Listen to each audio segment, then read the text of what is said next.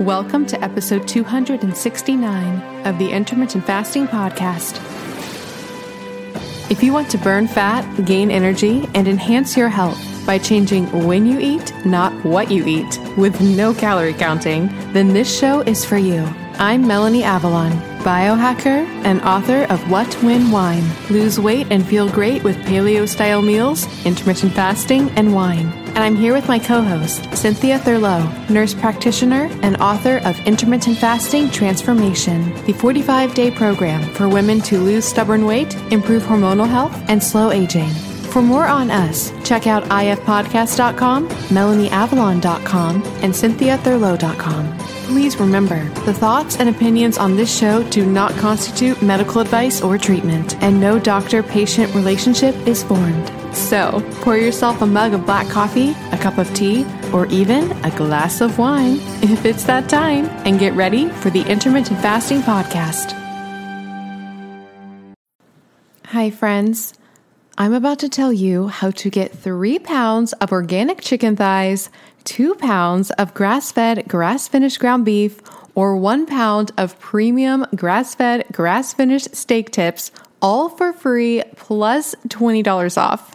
That's right, we're talking pounds of meat for free plus $20 off. Friends, I love meat and seafood. My favorite way to get it is ButcherBox. It has been for years, and it's one of those things where I just sort of become more and more obsessed the more I use it. Especially with all the greenwashing that's going on today with meat and seafood, there's a lack of transparency, it can be hard to know what you're actually getting, and it can be expensive. ButcherBox addresses all of that. By directly partnering with farmers and fishermen, ButcherBox cuts out the middleman of the grocery store and directly delivers delicious meat and seafood straight to your door. And they have the highest standards. Their salmon, for example, is wild caught. Their beef is 100% grass-fed and 100% grass-finished.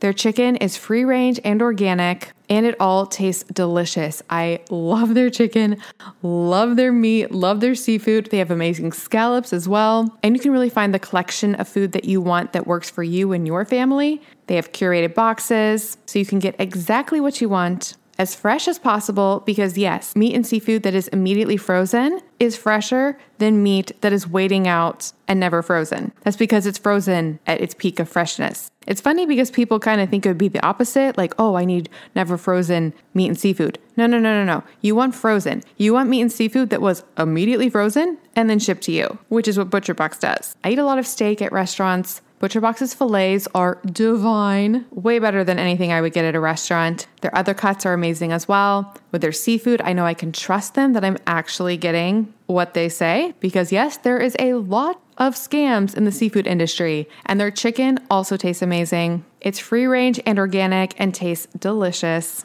With ButcherBox, you don't have to worry about what's for dinner, and ButcherBox has an incredible offer for our audience. You can have your choice of a weeknight meal essential for free in every order for a whole year. Just go to butcherbox.com/ifpodcast and use ifpodcast to choose either 3 pounds of organic chicken thighs, 2 pounds of grass-fed, grass-finished ground beef, or 1 pound of grass-fed, grass-finished premium steak tips, plus $20 off. Sign up today at butcherbox.com/ifpodcast and use code ifpodcast to choose your free offer and get that $20 off. butcherbox.com/ifpodcast with code ifpodcast. And we'll put all this information in the show notes. One more thing before we jump in. Did you know that common ingredients found in skincare and makeup products can actually disrupt your endocrine system? These endocrine disruptors are a silent threat that can have significant impact on your health, including something that is very important to me, fertility. Your skin is your body's largest organ, and what you put on it matters. Endocrine disruptors are chemicals that interfere with the natural hormonal communication in the body. It also matters during during pregnancy. And that's one of the reasons I pay close attention to what I put on my skin while being pregnant. Studies have shown that exposure to endocrine disruptors can affect both male and female fertility. For women, these disruptors can lead to irregular menstrual cycles, ovulation issues, and even polycystic ovarian syndrome, or PCOS. In men, they can reduce sperm quality and quantity, making it even more challenging to conceive. But it's not just about fertility. When it comes to fat loss, one of the reasons that endocrine disruptors can get in the way of fat loss is because a lot of our toxins are actually stored in our fat. It's a way that our bodies protect us from those toxins. These toxic compounds can even work synergistically, amplifying their harmful effects and making it that much harder to shed unwanted body fat. All of these reasons are why I am obsessed with a company called Beautycounter. The founder actually started the company when she learned about the potential dangers of toxic chemicals and their link to health issues, specifically miscarriages and infertility. While pregnant, I make sure to only use Beautycounter products. It's one of the only makeup lines that is officially recommended from the Environmental Working Group. What really sets Beautycounter apart is their unwavering commitment to protecting us, the consumers, from the hidden dangers that lurk in conventional beauty products. Beautycounter goes above and beyond, rigorously screening every single ingredient that goes into their products, ensuring that they are safe, clean, and free from harmful toxins. They're not just a beauty brand, they're a movement for change, advocating for stronger regulations in the beauty industry. With Beautycounter, I know that I can trust that the skincare and makeup that I use are not only effective, but also safe for me and my family. They have skincare lines for every skin type, as well as so many other incredible products. I absolutely love their overnight resurfacing peel. It's my favorite way to get anti-aging benefits in a skincare product. The makeup is absolutely amazing. I have tried alternative beauty products in the past and none of them truly performed. But with Beautycounter, the foundation is so amazing. It makes me feel like my skin can breathe and it looks so dewy and beautiful. You can shop with me at beautycounter.com/Vanessa Spina. New customers can use the code CLEANFORALL20 for 20% off their first order. Beautycounter.com/Vanessa Spina. All right, friends, now back to the show. Hi, everybody, and welcome. This is episode number 269 of the Intermittent Fasting Podcast. I'm Melanie Avalon, and I'm here with Cynthia Thurlow. How are you today, Cynthia? I'm doing well, other than two surly teenage boys. When did they get out for school? Officially on June 2nd, but we've already had like the award ceremonies, and I'm happy to report they had high academic honors, which was awesome. But they're teen boys and they did not permit any photos to be taken of them.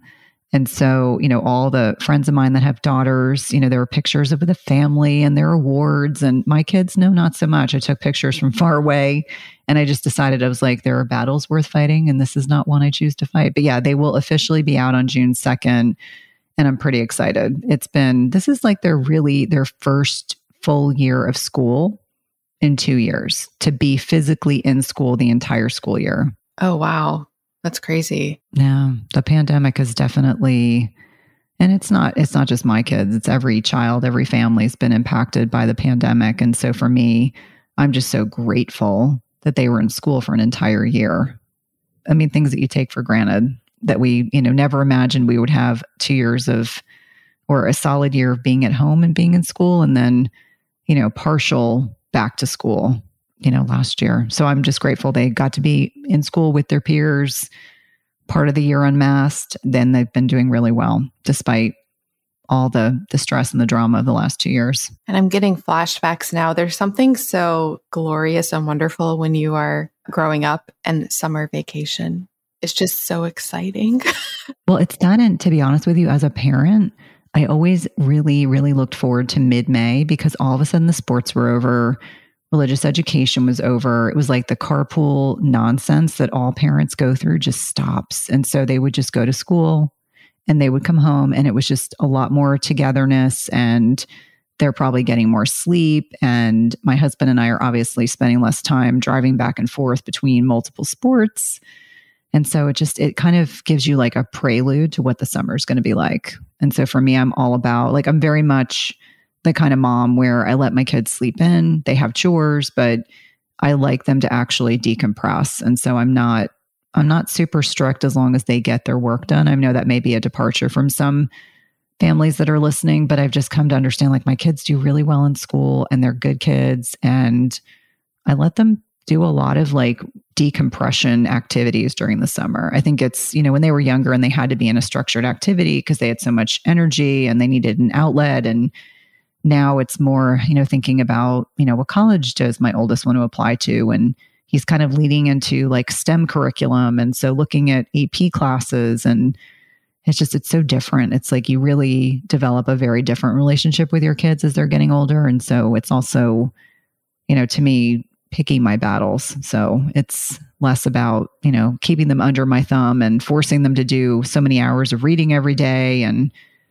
now it's a different playing field. That's very much the way I was raised as well. My parents were like that. Of course, I was very on top of things. So I remember for summer reading, I would read the books a minimum of 2 times, sometimes more, which looking back, I'm like, why did I do that? Why did I read The Hobbit twice after already having read it like in the past as well? It doesn't surprise me that you would be like a willing overachiever, like not someone who's doing it for any other reason than to thoroughly be invested and really understand and comprehend what you're reading. And so I love that we both share that. Although we would not have been in school at the same time together, I do love that we are both very cerebral and enjoy learning. I mean, what a blessing that is, right? Speaking of, Jen and I used to always talk about, would we be friends in high school and which lunch table? Will we be at the same lunch table?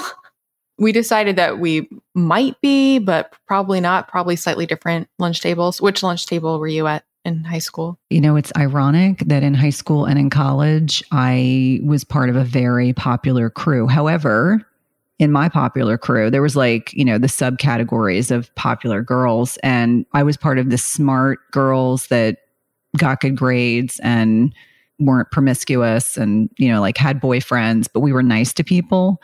And so, to me, it was at that stage, it was actually cool to be smart. Whereas like the, people who were like the creme de la creme popular people didn't care about school. And so I just kind of stayed focused on like, I want to go to college and I want to do this and I want to do that. And I know I'm not going to stay in this school, but I was always nice to everyone. I was also vice president of my class and, captain of, back in the day, I played field hockey. So to me, it was important to just be kind and nice to people. Yeah, my kids cannot believe that I was popular. Like, they're like, you're so dorky and nerdy. And I'm like, oh, but it's all on the down low. Like, no one knows that unless they know me well. How about you? I would imagine you were like, top in your class and super, super, super smart. There was like the honors English class, and it was basically the really intellectual, quote, smart kids, but it was kind of similar. It had like some popular people from the popular crowd in it. So it was kind of just like the nice, smart people. That was like my main group. Yeah, I really excelled academically. So you probably would have been like at my school in the honors English group class, but you would have been in the popular people who are in the honors class. Yeah. And it's funny because I had this like not so nice high school boyfriend, like when I look back, and he used to call it the nerd herd. Like he would make fun of the fact that I was in AP classes and honors classes. And I was like, who ended up doing better? Looking at where he is and like where I am. And let me be clear, like I'm friends with his wife. So, and his mom and his sister, like I have a very nice relationship with all them. But I look back that he would like tease me. And I was like, there's nothing to be ashamed of for being smart. Like smart people run the world. That's my feeling. It's good to be smart. I love it. How was, by the way, you interviewed Rob Wolf again, right? I did. He's so wonderful. Like he's just such an easy interview because he's just so gracious and humble. And with my cardiology background, we talked a lot about electrolytes and, we did talk about overtraining because I know, and I'm very aligned with his perspectives on like the overtraining goes along with the over restriction of food, goes along with over fasting, goes along with plateaus. And so we did touch on that, which was really important to me because I wanted him to also know like there are clearly people that go overboard with all of the above. But it was a really nice conversation. It was nice for someone else to talk about the value of electrolytes and not just me saying, oh, by the way, I worked for 16 years in cardiology and I got really, really good at replacing electrolytes. I got really good at replacing electrolytes. And no one really wants to hear about that because it seemingly seems so insignificant, but yet it's so important. Like I was actually saying to Rob, I had surgery almost a month ago and I knew that, my body was going to take a hit because of this orthopedic surgery.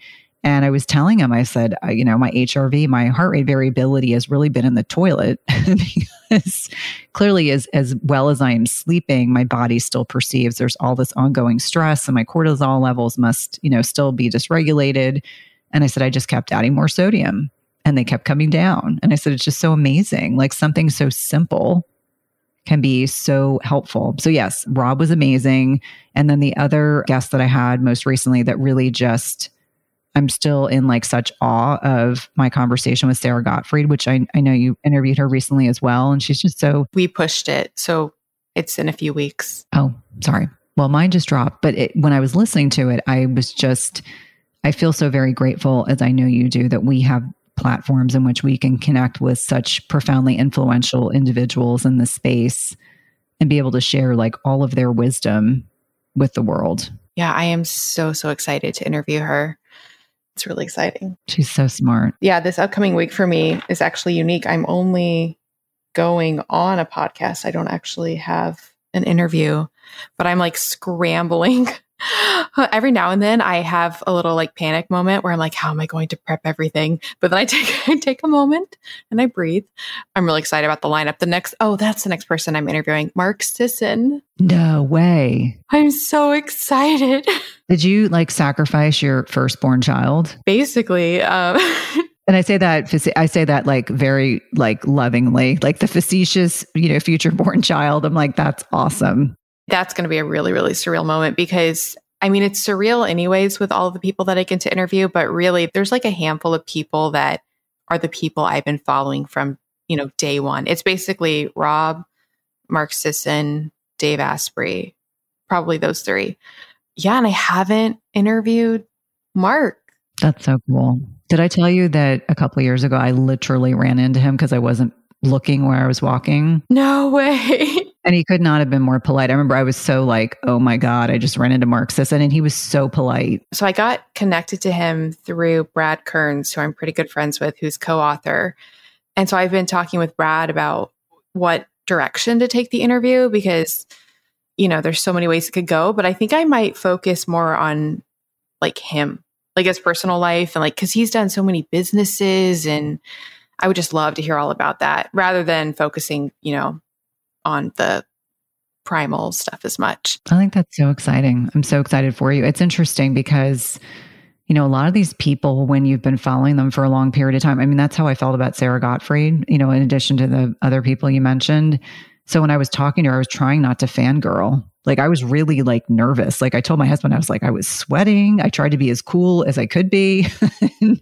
But, to actually meet some of these people that we've been following for years and, valuing the message and methodology of their brands and their vision. And to me, it's, I tell everyone all the time, like one of my greatest blessings in my business is being able to podcast because as you've said, it's the best way to network. You just don't even realize how important it is until, you get in a position where you either meet someone in real life and you're like, oh my gosh, you really do become friends and acquaintances with so many of these people. And we're all trying to positively impact lives in a way that leaves people better off. And to me, it's so amazing. So I love that that was probably a year or two ago. You're like, podcasting is the best way to network. And I was like, oh my God, that's exactly what it is. Because it's basically conversations that aren't superficial because, they're deep conversations where you're talking about their work and you're really connecting. And then you're just doing that regularly. And it's all the amazing people. So I'm just so grateful. I'm like really in awe. Well, and for anyone who doesn't know this about you, I do know this about you. I probably spend 5 to 10 hours for each podcast, just organizing, listening to other podcasts, like trying to get a sense for what the person's like. Melanie is next level because she has graciously on a few times shared her notes, and they are so detailed. So for anyone that's listening, you have no idea. Like when Melanie says she's like preparing to go do a doctoral dissertation. Like she's so well prepared. So if you don't know that about her, you should know that about her. So as I say, you always, encourage me to level up how I prepare and how I get ready for my own podcasts. Well, thank you so much. And I echo that back to you as well. Like, cause I feel like, there are a lot of podcasts out there and there are a lot of people who don't prepare and do just, show up. And I get the exact same sense from you with the preparation. So yeah, it's a good place to be. Absolutely. And I can tell you, like now that I've been on the other side, having had a book launch, the people that were prepared, like I really appreciated that, because you get to a point where you're just doing so much press that you're exhausted. Like I remember there were weeks where I was doing 12 to 15 podcasts a week on top of other media. And you were like, where do I need to show up? And what am I talking about? Like you were just like showing up and, being yourself and being enthusiastic. And I would have people that are like, yeah, I haven't really read your book and just tell me what you want to talk about. And I was like, what? I was like, not even a skim, like not even read the appendix or read the, the table of contents, anything. And there's no judgment. It's just sometimes I was like, oh man, this is going to be harder than I thought.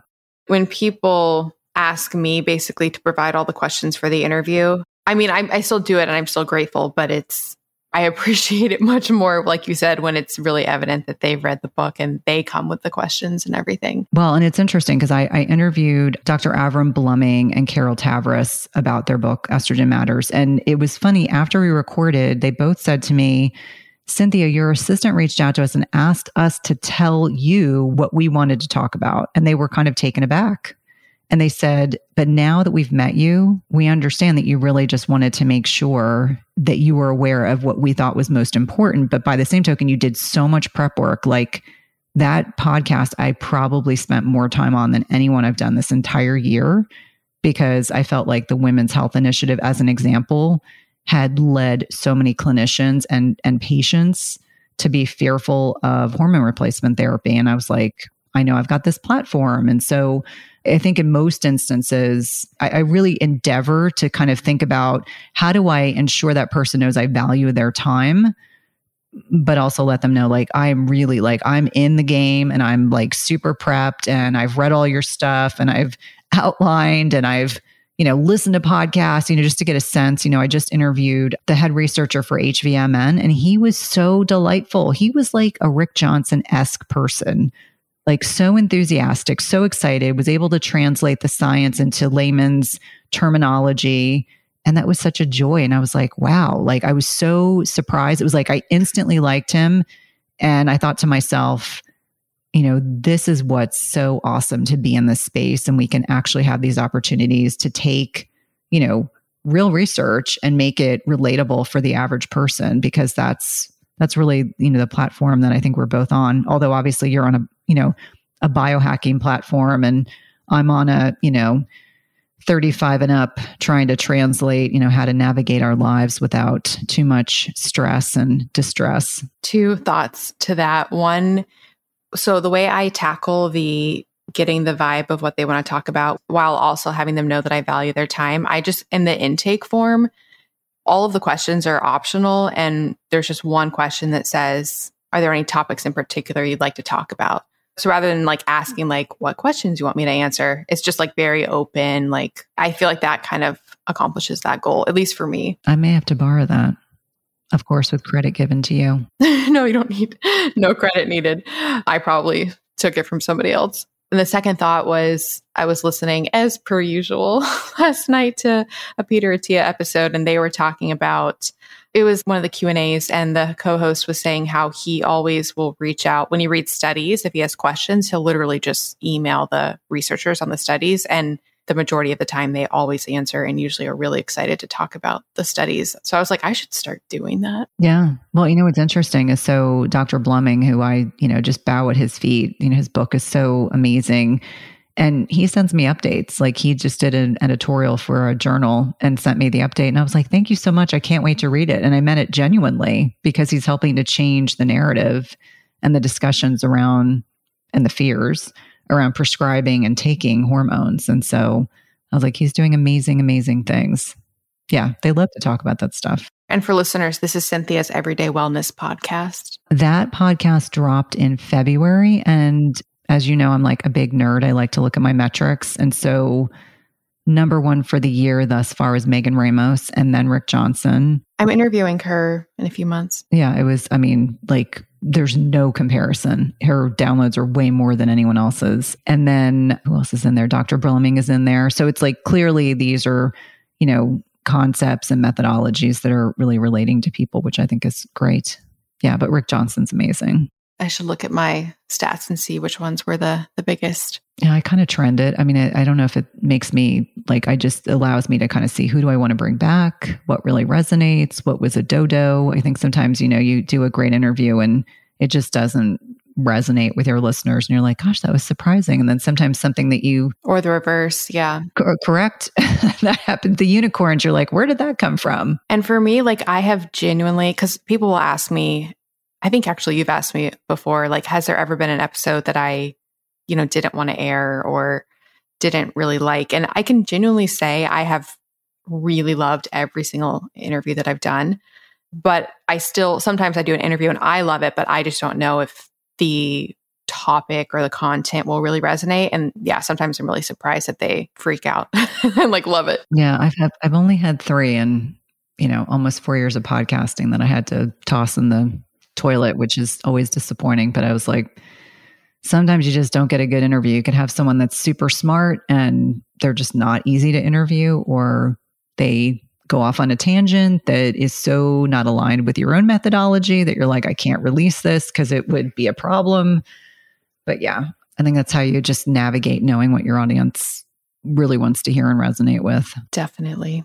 Well, before we jump in, I have one really quick baby teaser, and this is going to be such a vague teaser, but for listeners, I am so excited because in creating supplements now, there are a few supplements that I really want to create, but I don't know if I can, or it might be tricky, or things with like FDA regulations and such.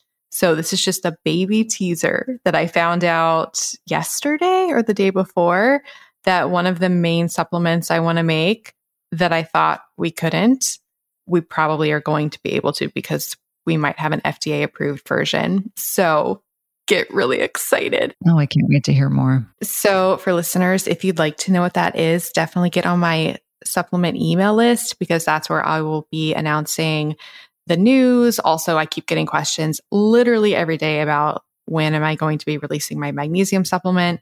So the email list for all the information is avalonx.us/email list. Shall we jump into everything for today? Let's jump in. So to start things off, we have a question from Alexa, and the subject is IF foods. And Alexa says, hello, ladies. I'm on my 2nd week of IF clean, and I'm loving it. I tried IF last year, but was not doing it correctly as I was still putting creamer in my coffee. I recently found your podcast and I'm hooked. My question is regarding the type of foods I'm consuming after I break my fast, which I've decided to begin with the 16-8. I find that sometimes I get hungry early between 9:30 to 10 a.m., then it goes away. I notice once I get past noon, sometimes I can push through to about 1 to 1:30 p.m., usually because I'm busy working, but I seem to gravitate towards a heavy lunch, for example, a tuna melt, bag of chips and water, or sometimes I'll have Mexican tacos that are super delicious, typically carne asada or other type of meat. I am just wondering if I should be careful about breaking my fast with such heavy food. Also, sometimes I don't get too hungry for dinner, so I'll have a light dinner. Do you have suggestions on how to eat correctly when IFing? I forgot to mention that I also work out 3 to 4 times a week. Thank you, and sorry for all the rambling. Well, Alexa, I think first and foremost, just the fact that you're asking if you need to break your fast with a lighter meal demonstrates to me that you're already thinking that might be a problem. And so I typically recommend that you break your fast, like maybe start with some bone broth as a light alternative or a light salad, and then perhaps have a less complicated meal. Like maybe you're having some chicken or some steak, or you're going to have a bison burger, or you're having a piece of fish with some vegetables, like non-starchy vegetables, because it could very well be that, between the mayonnaise and the cheese and I don't know if you're making the Mexican tacos or you're buying them out, you could be exposed to seed oils. It might just be overwhelming your digestive processes. So that's my first thought, is break your fast with something lighter and less, kind of fat dense. That might be part of it. The other thing is, depending on where you are in your cycle. So I don't know if you're still menstruating. I am an advocate of women. You can get away with intermittent fasting for usually the first 3 weeks of your cycle. But if you're within a week of getting your menstrual cycle or bleed week, then I typically recommend you back off. And the fact that you are feeling like you're having such a heavy meal and then you're not really hungry for your second meal makes me concerned that you may not be hitting your protein macros. And so for anyone who is new to listening to me on the podcast, I am all about protein. We really need it for so many reasons. One of them is satiety. Another one is to have adequate muscle protein synthesis. Hitting those protein macros is going to be really important. So I would probably recommend you start with a lighter meal when you break your fast so that it'll allow you to get in enough protein between your 2 regular meals during your fasting window. So that reminded me of the interview that I did have in the interim since we talked, which was Dr. Gabrielle Lyon, who is as well all about the protein and really, really knows the science of it and why it's so important. So I really can't wait to air that. I agree with everything that you said. I like what you said about the fact that she's asking means that she might be intuitively onto something. And I do think that this is something pretty intuitive because we are really, really unique, everybody individually. So some people can handle having a big bolus of food and be fine. And some people are delicate butterflies and need to really take a more measured approach, like Cynthia said, with maybe breaking with bone broth or something more gentle. I found for me, I break my fast. I post about this all the time on Instagram so people know, with like cucumbers and wine, but then I move into a really heavy meal actually, but I do kind of slowly ease into it. I will say if you are eating heavier, and there's actually, I don't know if we need to like define what heavy means, because on the one hand, you could have a meal like I eat where it's a huge amount of protein, which would seem like a quote heavy meal, but it's not necessarily heavy in the sense that it's a lot of mixed macros and, fat and processed foods and that type of heavy. So I think heavy can mean different things. Mine's just heavy in like a mechanical sense, and that protein is, requires a lot of energy to break down. It does have, there's a reason it has the highest thermogenic effect of any food. You quote burn about 30% of the calories in protein just by breaking it down, because it does require a lot of digestion and energy to do that. All of that to say, if you do want to eat, quote, heavier meals and find that you're not digesting it well, you might want to consider HCL supplementation and or digestive enzymes. That might be something that can really help.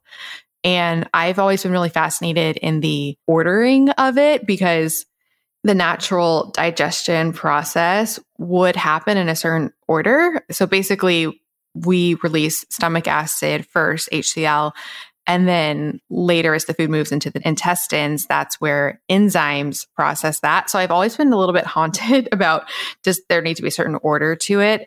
I've asked a lot of guests this and I get different answers, but the way I do things is I use HCL first in my meal and then I add digestive enzymes afterwards. So that might be something to consider. I don't necessarily think there's like a correct way, but we are really individual and it's good to be intuitive. Well, and this is just my little clinician caveat that in the past 2 years, I have not done one GI map, maybe 1 or 2 out of hundreds of women that hasn't had H. pylori. So I tend to be a little more conservative with recommending betaine or HCL, because if someone has an active or unknown H. pylori infection, that can actually exacerbate symptoms. So I would say that, under normal circumstances, I think digestive supports are great.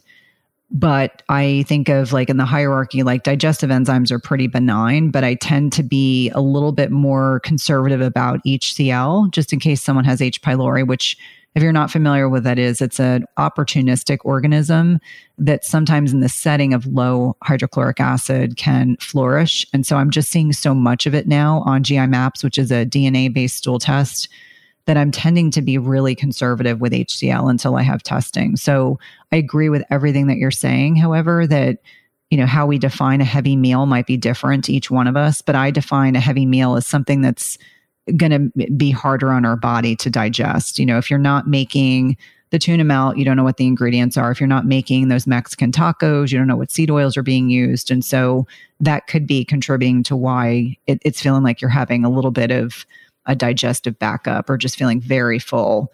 The other thing is if you're sleepy after a meal, that could be a sign that not only is it too large of a meal, but you might have eaten enough carbohydrate that you're getting some degree of blood sugar dysregulation. So if that persists, you may want to check your blood sugar. I think that's certainly really reasonable. Glucometers are very inexpensive, but your blood sugar should come back to baseline within 2 hours of eating, ideally. Hi, friends. One of my favorite foods for gut health, skin, cravings, energy, and immunity is definitely bone broth. I and so many of my listeners love bone broth, but it can also be intimidating because it can be hard to find a bone broth that is all natural, organic, free of preservatives, and especially no salt added. Of course, you can always make your own, which I love, but that can be a little bit of a cumbersome process. That's why I am obsessed with a company called Beauty and the Broth. They make it so easy to bring bone broth into your life because they ship it in concentrated form in shelf-stable packets. It's easy to store, doesn't take up space, you don't have to worry about keeping it frozen, and then when you reconstitute it with water, you can customize it exactly to your tastes. It is incredible. Beauty and the Broth makes delicious bone broth from vegetarian-fed, free-range chicken bones and USDA organic, grass-fed, ranch-raised beef. The meat and bones come from certified humane and USDA organic farms,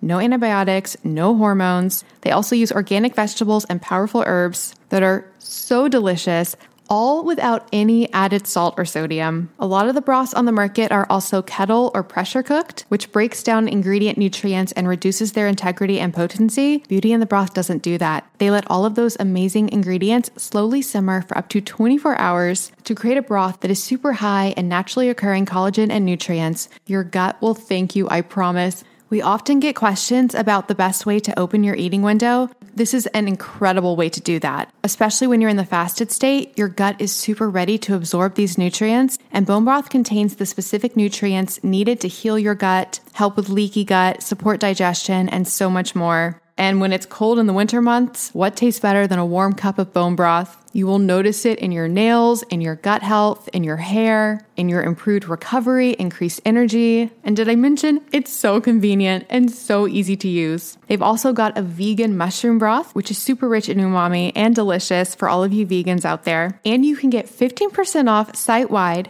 Just go to melanieavalon.com/broth and use the coupon code MelanieAvalon to get 15% off site-wide. That's melanieavalon.com/broth with the coupon code MelanieAvalon for 15% off site-wide. Friends, if you've been wanting to get on the bone broth train, this is the way to do it. Definitely check it out, and we'll put all this information in the show notes. Just a thought. Question about the H. pylori. So it flourishes in low HCl environment or high HCl environment? No, low, because it's like anything. We start producing less hydrochloric acid as we get older. So it's much more common to see HCl flourishing because it's a first line of defense. Hydrochloric acid is designed to kill things. And if you have inadequate levels, and certainly it gets depleted, you can get HCl depletion just from not having enough precursors like certain types of zinc. And so I remind people that until proven otherwise, until I know someone definitely doesn't have H. pylori, and this is just in my own clinical environment, I sometimes will hold off on doing HCl, but there's certainly, other things you can do to help support digestion. As you mentioned, digestive enzymes are great. I'm just seeing so much H. pylori now. I think it has a lot to do with the impact of stress on the gut microbiome. And that's been my working hypothesis that the doctors at the GI Map lab agree with, because I've never seen so much H. pylori. Never. So wouldn't taking HCl benefit that then? You have to kill the infection. So you remove what doesn't belong. And think about it this way. If you are getting H. pylori and it's, you're taking a stool sample, it's gotten from the stomach through the entire digestive system, small intestine, large intestine, into the rectum and expelled. And so whatever amount you're seeing quantified on DNA-based technology is actually higher. So we eradicate first, and then we go to supplementation with HCl. but it's usually created in a low hydrochloric acid environment. And that's oftentimes related to age-related changes, or people don't have the cofactors to be able to create enough hydrochloric acid. And so that's kind of where I go from. And that's what I was taught. And it's definitely been my clinical experience to see that you want to make sure that you're not addressing HCL issues if someone has H. pylori. Okay, I'm still not following. If the problem with H. pylori is low HCL or because of the ulcers? Well, there's many different types of H. pylori. And so some are prone to precancerous lead-ins. They can lead to certain types of duodenal ulcers, et cetera. And when you do the testing, especially the type of testing I mentioned, it'll help you differentiate if they have any of the pathologic cofactors that go along with it. But here's the thing. When HCL is at a proper level, if HCL is at a proper level, you should not have an issue with H. pylori. It's in the setting of a low hypochlorhydria. In that setting, that is when you can make this opportunistic opportunity for things not to get killed off. That could be a parasite that you ingest.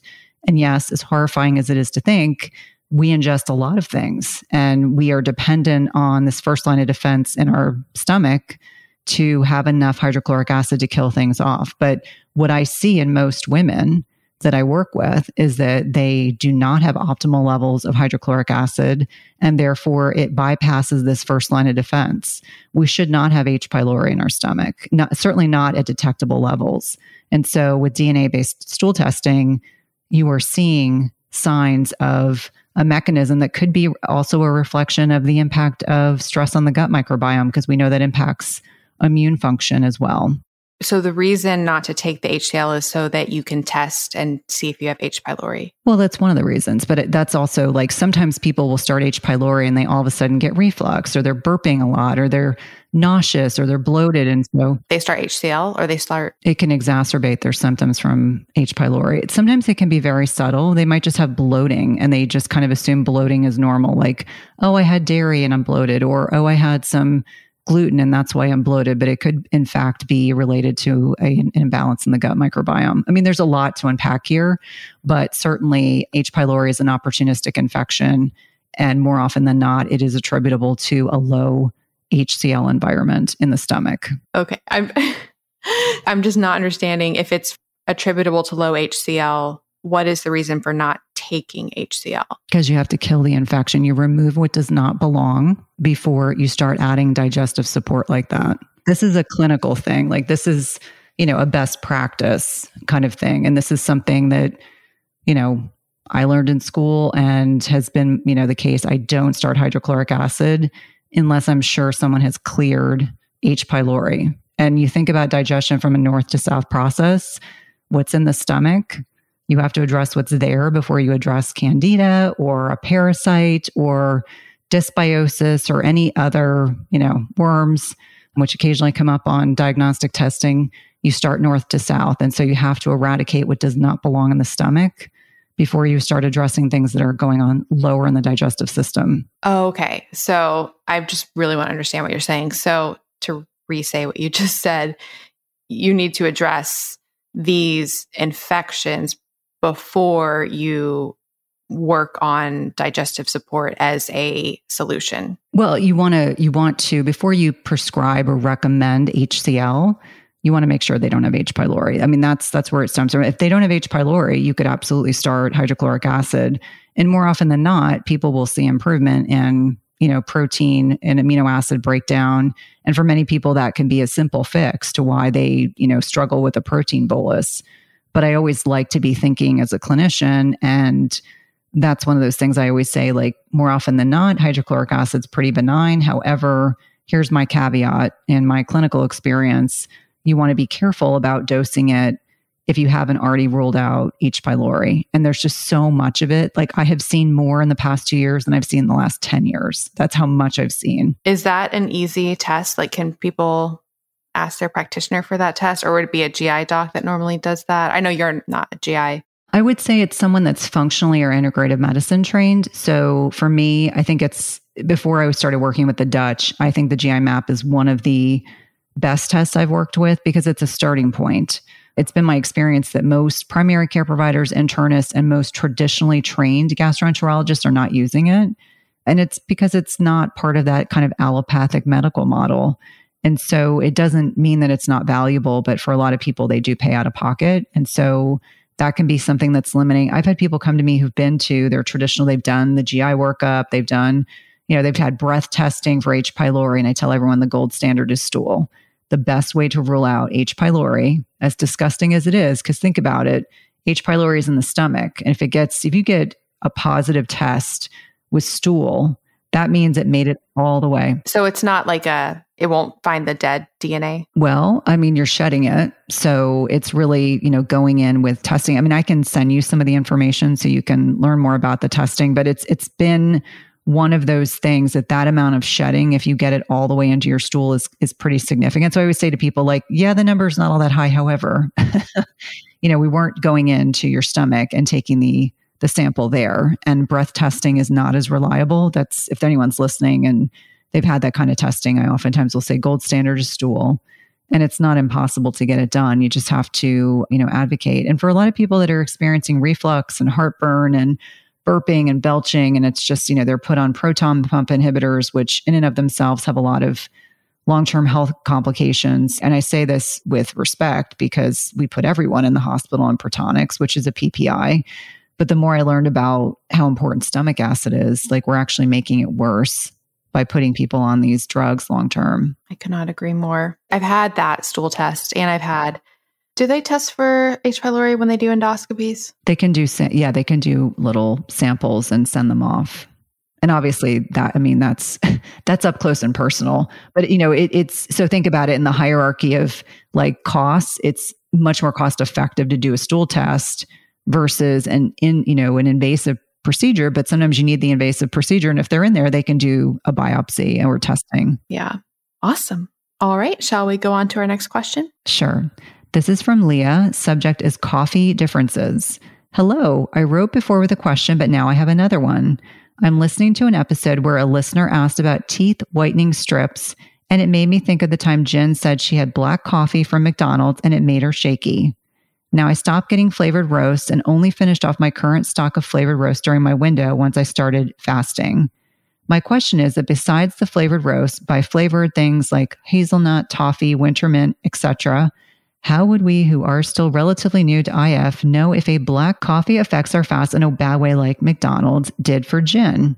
I buy whole bean coffee from Gobina, a not-for-profit that sends its proceeds to help orphans around the world and partners with adoptive families to help them fundraise, and have been getting the Yirgacheffe light roast instead of the flavor roasted beans. I grind them at home and send about half of a 5-pound bag overseas to my fiance, who has also started fasting with me.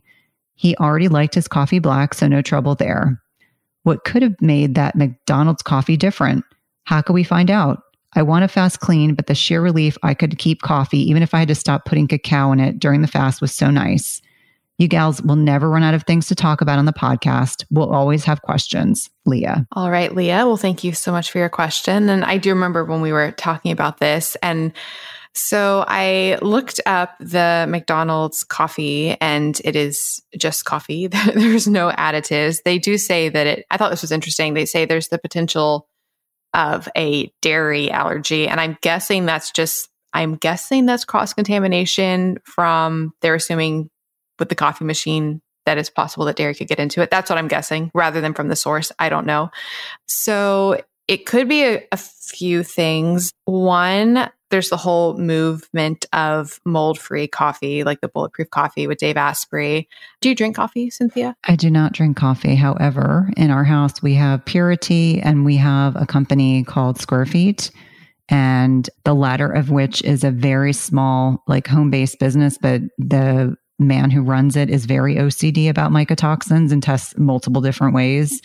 So that's typically what we have in our house and what I generally recommend. Oh, nice. We will put links in the show notes to these coffees. The show notes, by the way, will be at ifpodcast.com/episode 269. My coffee intake, I literally have like a sip every morning. It's very, very small, but I drink Dave Asprey's Bulletproof coffee because of the mycotoxins and mold issue. And I've also used Ben Greenfield's Keon coffee in the past. But people who react to these mycotoxins and mold, I think it can really be a thing. And I think it could create that shaky effect in people. So it could be that. I mean, I don't know what else it would be. Do you have thoughts about it, Cynthia? Yeah, I mean, I think, the concern about mycotoxins is a real issue, but I just can't imagine that McDonald's quality would be, I mean, who knows what else it's cross-contaminated with. And so could it have been blood sugar dysregulation? Could it have been a spike in cortisol? Because we know in some people, coffee or whether it's the polyphenols, I mean, we know that you can get some appreciable cortisol dysregulation, which is going to raise your blood sugar, which is going to raise insulin. And so, the shakiness could have been from a few different things, but certainly, quality is important. And so it sounds like Leah's, makes a very conscientious effort to select a product that, sounds like it's probably, high quality. But I always think mycotoxins until proven otherwise, because coffee beans are readily known to be a mold sensitive or mold prone product, just like peanuts and legumes and things like that. So that's probably where I would lean first. Yeah, I agree with you. Okay. So we have a question from Trina, and the subject is keto and OMAD, 1 meal a day question. Trina says, I've been using OMAD for just under a week and have been doing okay. No weight loss yet, but I do have hunger pains periodically and some last for over an hour. I'm also doing keto while I'm having my 1 meal a day. Is this too much to do, OMAD and keto at once? And could this be causing me to feel hungry while I'm fasting? Or should I stay the course? Or if I'm not going to lose weight because I'm being too restrictive by using keto, should I add bread, pasta, etc. here and there? I do think I'd feel fuller at the moment, but I don't want the grains/carbs to spike my insulin. I've been keto since April 1st, pretty strict, and only up and down a few pounds weight loss, but overall still the same weight. I did IF for 18.6 for a couple of weeks, no weight loss. Now trying OMAD has been about a week. I may be adrenal fatigued. Could this be my body healing instead of losing weight? And if so, when can I hope to see any weight loss? I really do like the OMAD, but I'm getting frustrated. By the way, I eat in the middle of the day currently, but maybe shifting to an evening OMAD might help. I work full time, very busy, and was worried I'd be dragging if I didn't eat in the middle of the day. But eating with my family would be more enjoyable for all of us. And then she has a second question, but I thought we could answer this first. Yeah, there's a lot to unpack here.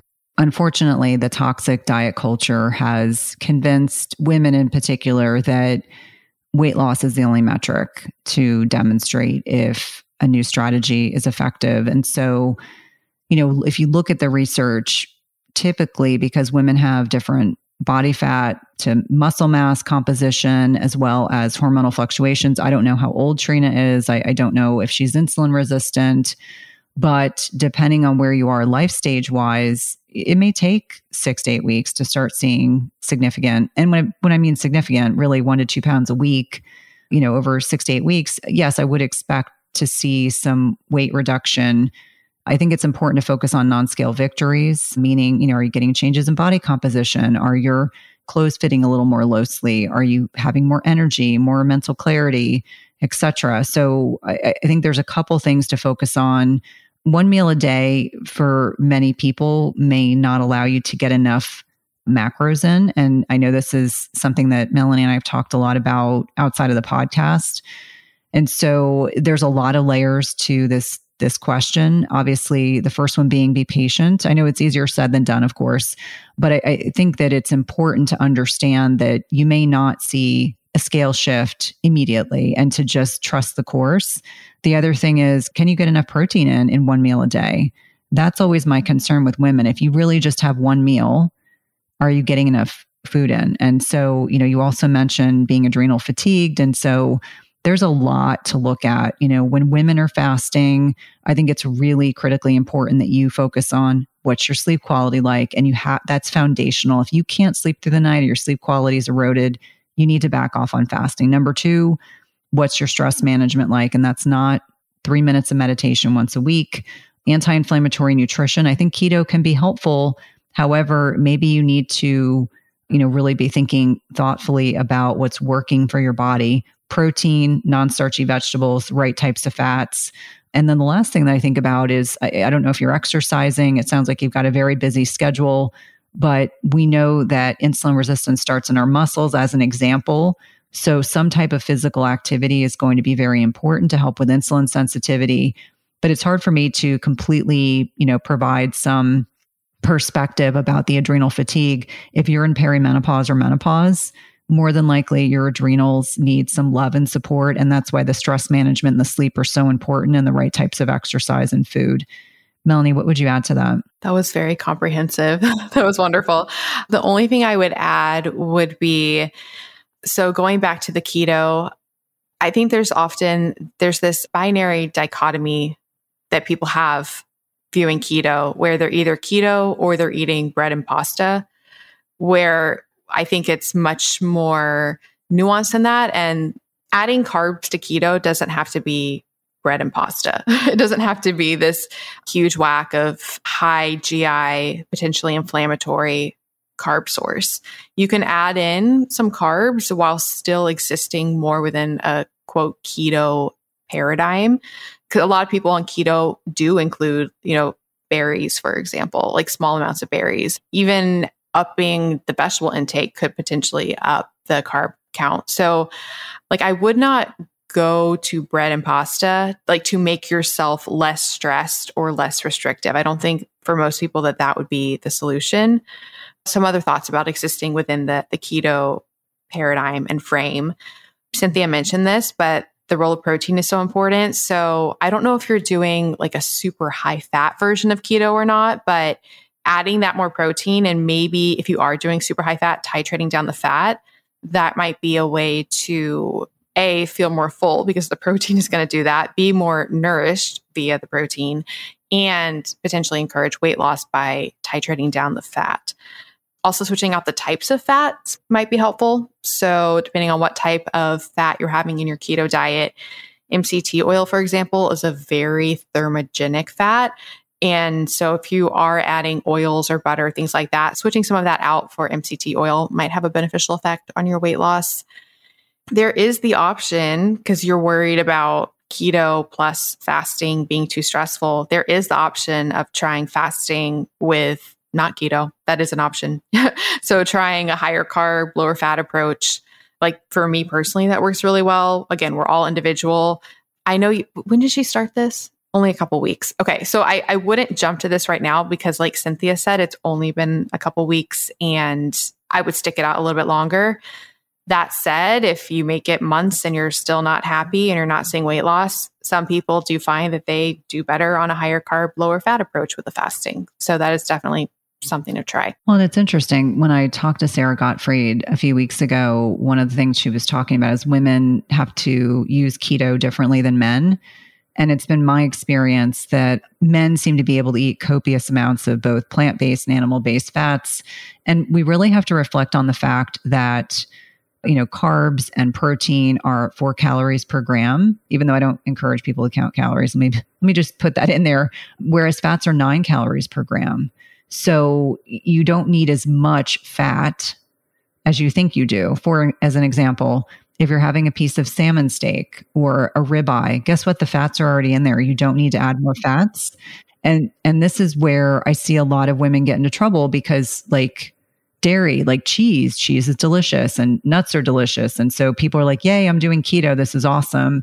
And before they know it, they've eaten 4 portions of cheese and 3 of nuts, and they've blown, any caloric deficit that might have even been created by intermittent fasting. So just something to think about, that plant-based fats for a lot of people, including myself, I tend to do better with those. So less heavy fats, but really leaning into, where are you life stage wise? Are you insulin resistant? And maybe, being really mindful about your portion sizes of fats. Hi, friends. I'm about to tell you how to get an exclusive discount on one of my favorite products for truly upgrading your health on a cellular level. So the new year is upon us, and it's often a time where people are really trying to instill new habits and really upgrade their health. There's something I have been using for years, not just at the new year. Literally every single day of my life. I am not making that up. Even when I travel, I have a way to address it then, which I will tell you about. And it's something that is so easy and feels amazing. That is red light and near infrared therapy. Okay, so friends, you could go somewhere and pay a lot of money to do red light, near infrared therapy sessions, or you could just bring it to your home and use it every single day. That's what I do. I've been using Joovv red and near infrared light therapy devices for so long. There are so many clinically proven benefits of red light therapy. That includes improving your skin. Yes, you really will notice it. Faster muscle recovery, reduced pain and inflammation, enhanced sleep, and so much more. I use it in the morning and evening as ambient light because it actually mimics the setting and rising sun, and then I sort of run it throughout the day as well to help combat all of the blue light that we're exposed to, which can have a negative effect on our health. Whenever I have muscle pain, I shine Joovv on the muscle. For me, it has made the pain go away instantly, and then for chronic pain, when I do continued sessions, it's made it dissipate. One of my good friends who is a doctor uses these devices on his, shall we say, manhood for benefits there. Yes, it can help in that department as well. I honestly could not imagine my life without Joovv. You will just feel so good using these devices. People also post all the time in our Facebook group of their pets gravitating towards the Joovv because intuitively they just know that it's good for them. The reason Joovv can address so many things related to health is because it actually affects our cells on the mitochondrial level. Basically, it makes those cells perform better, and when those cells are performing better, everything just works better. That's why, yes, Joovv can help with your energy as well. I've been recommending Joovv specifically for years because the quality of their devices are the best. Their modular design allows for a variety of setup options to give you flexibility. The treatments are so easy. You can do them in as little as 10 minutes, or you can be using it all throughout the day like I do. All you have to do is relax and let your body take in the light. They also have their Joovv Go, which you can travel with. Yes, that is how I really do use this every single day. That Go is also great for targeting specific areas of your body, like hurting joints or sore muscles. Honestly, friends, health doesn't have to be hard. It doesn't have to be complicated.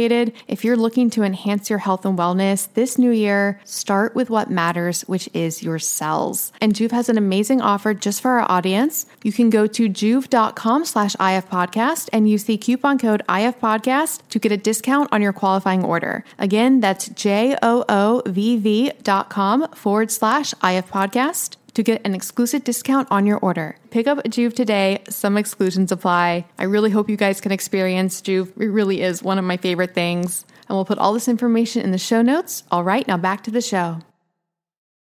3 thoughts to that. I'm glad you mentioned Sarah Gottfried because I was going to bring her up in my answer because I was going to say that her and you and Dr. Annika Becca, all of you guys are really wonderful in talking about the nuances of keto for women specifically and how that might need to be adapted for women. So I think that's really valuable. So Cynthia's book, Dr. Gottfried's book.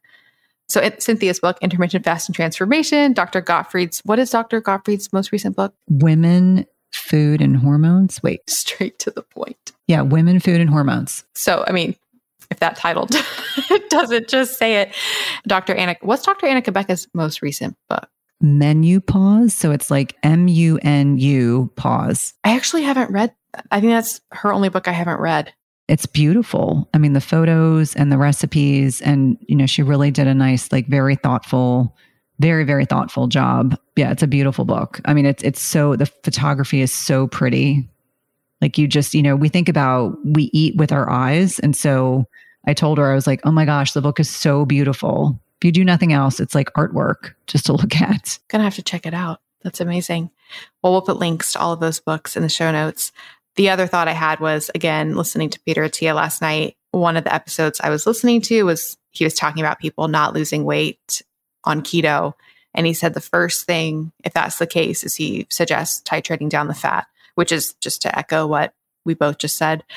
Yeah. Oh yeah. The third thing is, I'm so glad you brought this up because I think about this a lot. I think because we do live in such a, especially with the keto movement, and this idea that it has to be super high fat. We just have this feeling that with all of our food, we need to like cook it in fat and add all these oils, and you don't have to. like food, especially like you're talking about salmon. Salmon has a lot of fat in it. So like a not lean chicken breast, like a chicken thighs or chicken breast with skin, like that has fat in it. Steak has fat in it. So you don't necessarily have to add a ton of fat. I know there are people like, is it Dr. Gundry who says he pours olive oil by like by the liter? But think about it. He's a dude. I always say like, that's the one thing we like, bioindividuality rules, but I don't see a lot of women that can eat copious amounts of fat. And so that's usually where we, like the worst thing is when someone says, oh my God, I did keto and it was great until I gained 10 pounds. And it's almost always because they didn't realize how calorically dense fats are. And I always say, like, if a little bit is good, too much is not good. Like I will fully disclose that my favorite healthy fat, I love macadamia nuts. I have to portion out a quarter cup because they're so easy to overeat. Like I literally take the bag out, take my measuring cup out. I don't measure my food otherwise. Take my measuring cup out, put it in a bowl, put the bag away, and I'm like, I'm done. Because it's like kryptonite. It's very easy to overeat fats. Nuts are a gateway food for me. Like I can't.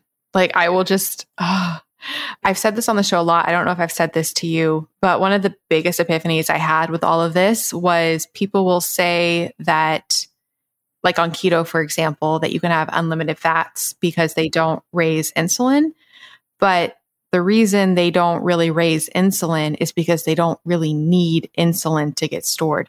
So the ironic thing is the same concept of, fats not releasing insulin, and the conclusion you could draw could be one of two things that are complete opposites. The conclusion that most people draw is, well, no insulin, so it's not going to get stored. I can have all the fat I want, but really no insulin because it's so easily stored. So just something to ponder. And it's interesting. Ben Azadi always says, you want to burn endogenous fat before you consume exogenous fat, which means you want to burn, and all of us have plenty of fat to burn off.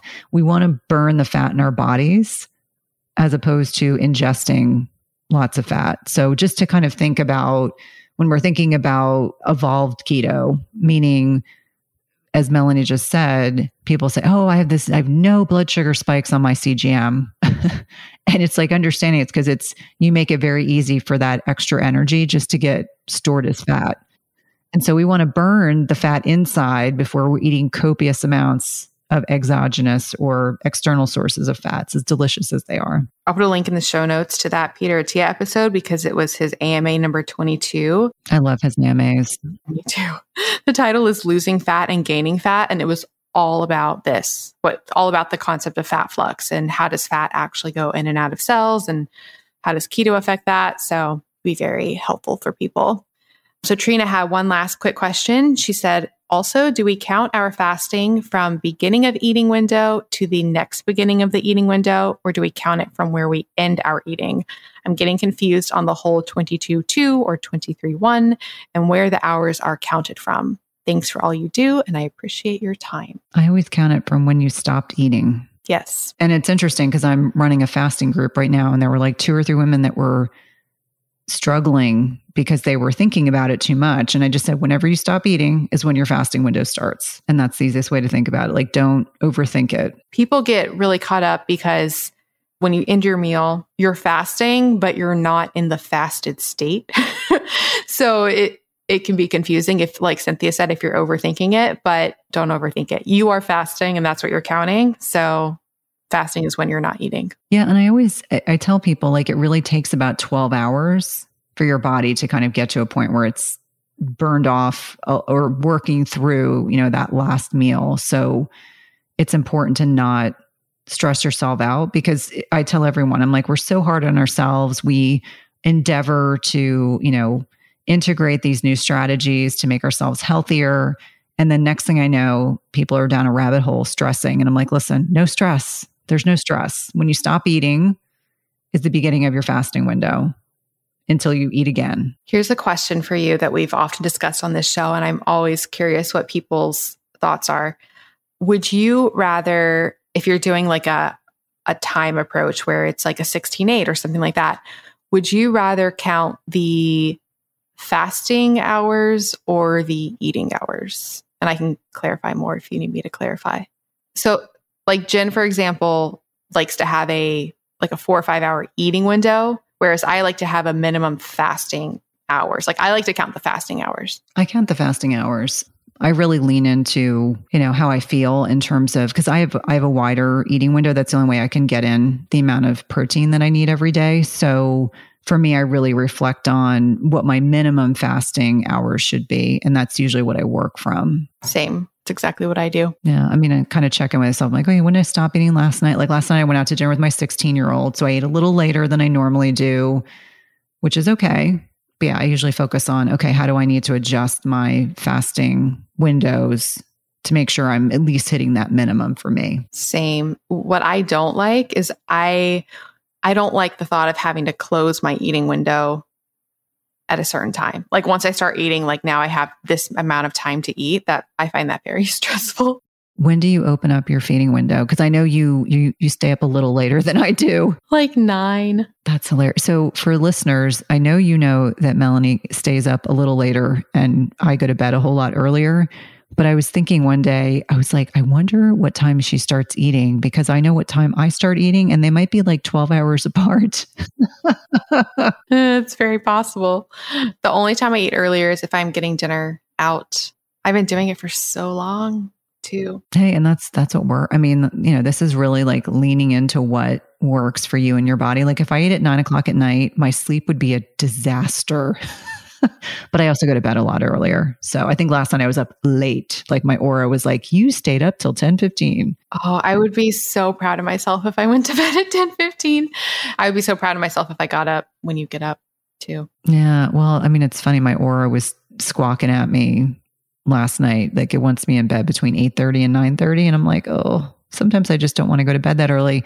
And then it squawks at me because my sleep latency is 2 to 3 minutes because I take progesterone, which is sedating and helps me fall asleep. So I just kind of say, I'm not going to worry about the sleep latency. I know why I fall asleep quickly. Yeah, I think I've said this before, but I've like hit up ceiling on my Oura ring. Like I don't think I can get better than a certain score that I've received. I don't think I can get higher than like 90 because of how late I go to bed. Even if like everything else is great, it considers that a problem, even though it tells me to go to bed late.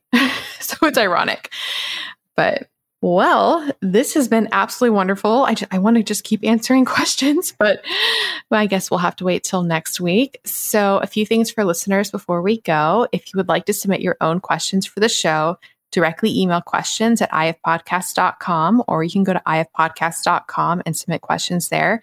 And I will say, Cynthia, we've been getting, because you weren't here before you were here, there's definitely been an influx in questions since Cynthia has come on board, and it's really exciting. I think people are really excited to get your perspective on things. So keep the questions coming. And the show notes, again, will be at ifpodcast.com/episode 269. And you can follow us on Instagram. I am Melanie Avalon. Okay, wait, let me try. Cynthia is Cynthia_Thurlow_. Yes, just to make it complicated. Yes. I think that's all the things. Anything from you, Cynthia, before we go? No, I'm loving all the questions. In fact, as Melanie stated, we have an influx of questions and we're just trying to diligently hit a couple every episode. So keep them coming. And I've been encouraging people that have been asking questions in my DMs across social media to email them to us so we can answer them on air. Yeah, definitely. Because people will DM me as well. But if you want it on the show, the email is where it needs to be. That's how it goes through the system to potentially get into the lineup. So, all right. Well, this has been absolutely wonderful. Happy Memorial Day weekend. Thanks to you as well. And I will see you next week. Thank you so much for listening to the Intermittent Fasting Podcast. Please remember, everything we discussed on this show does not constitute medical advice, and no patient-doctor relationship is formed. If you enjoyed the show, please consider writing a review on iTunes. We couldn't do this without our amazing team. Administration by Sharon Merriman, editing by Podcast Doctors, show notes and artwork by Brianna Joyner, transcripts by Speech Docs, and original theme composed by Leland Cox and recomposed by Steve Saunders. See you next week.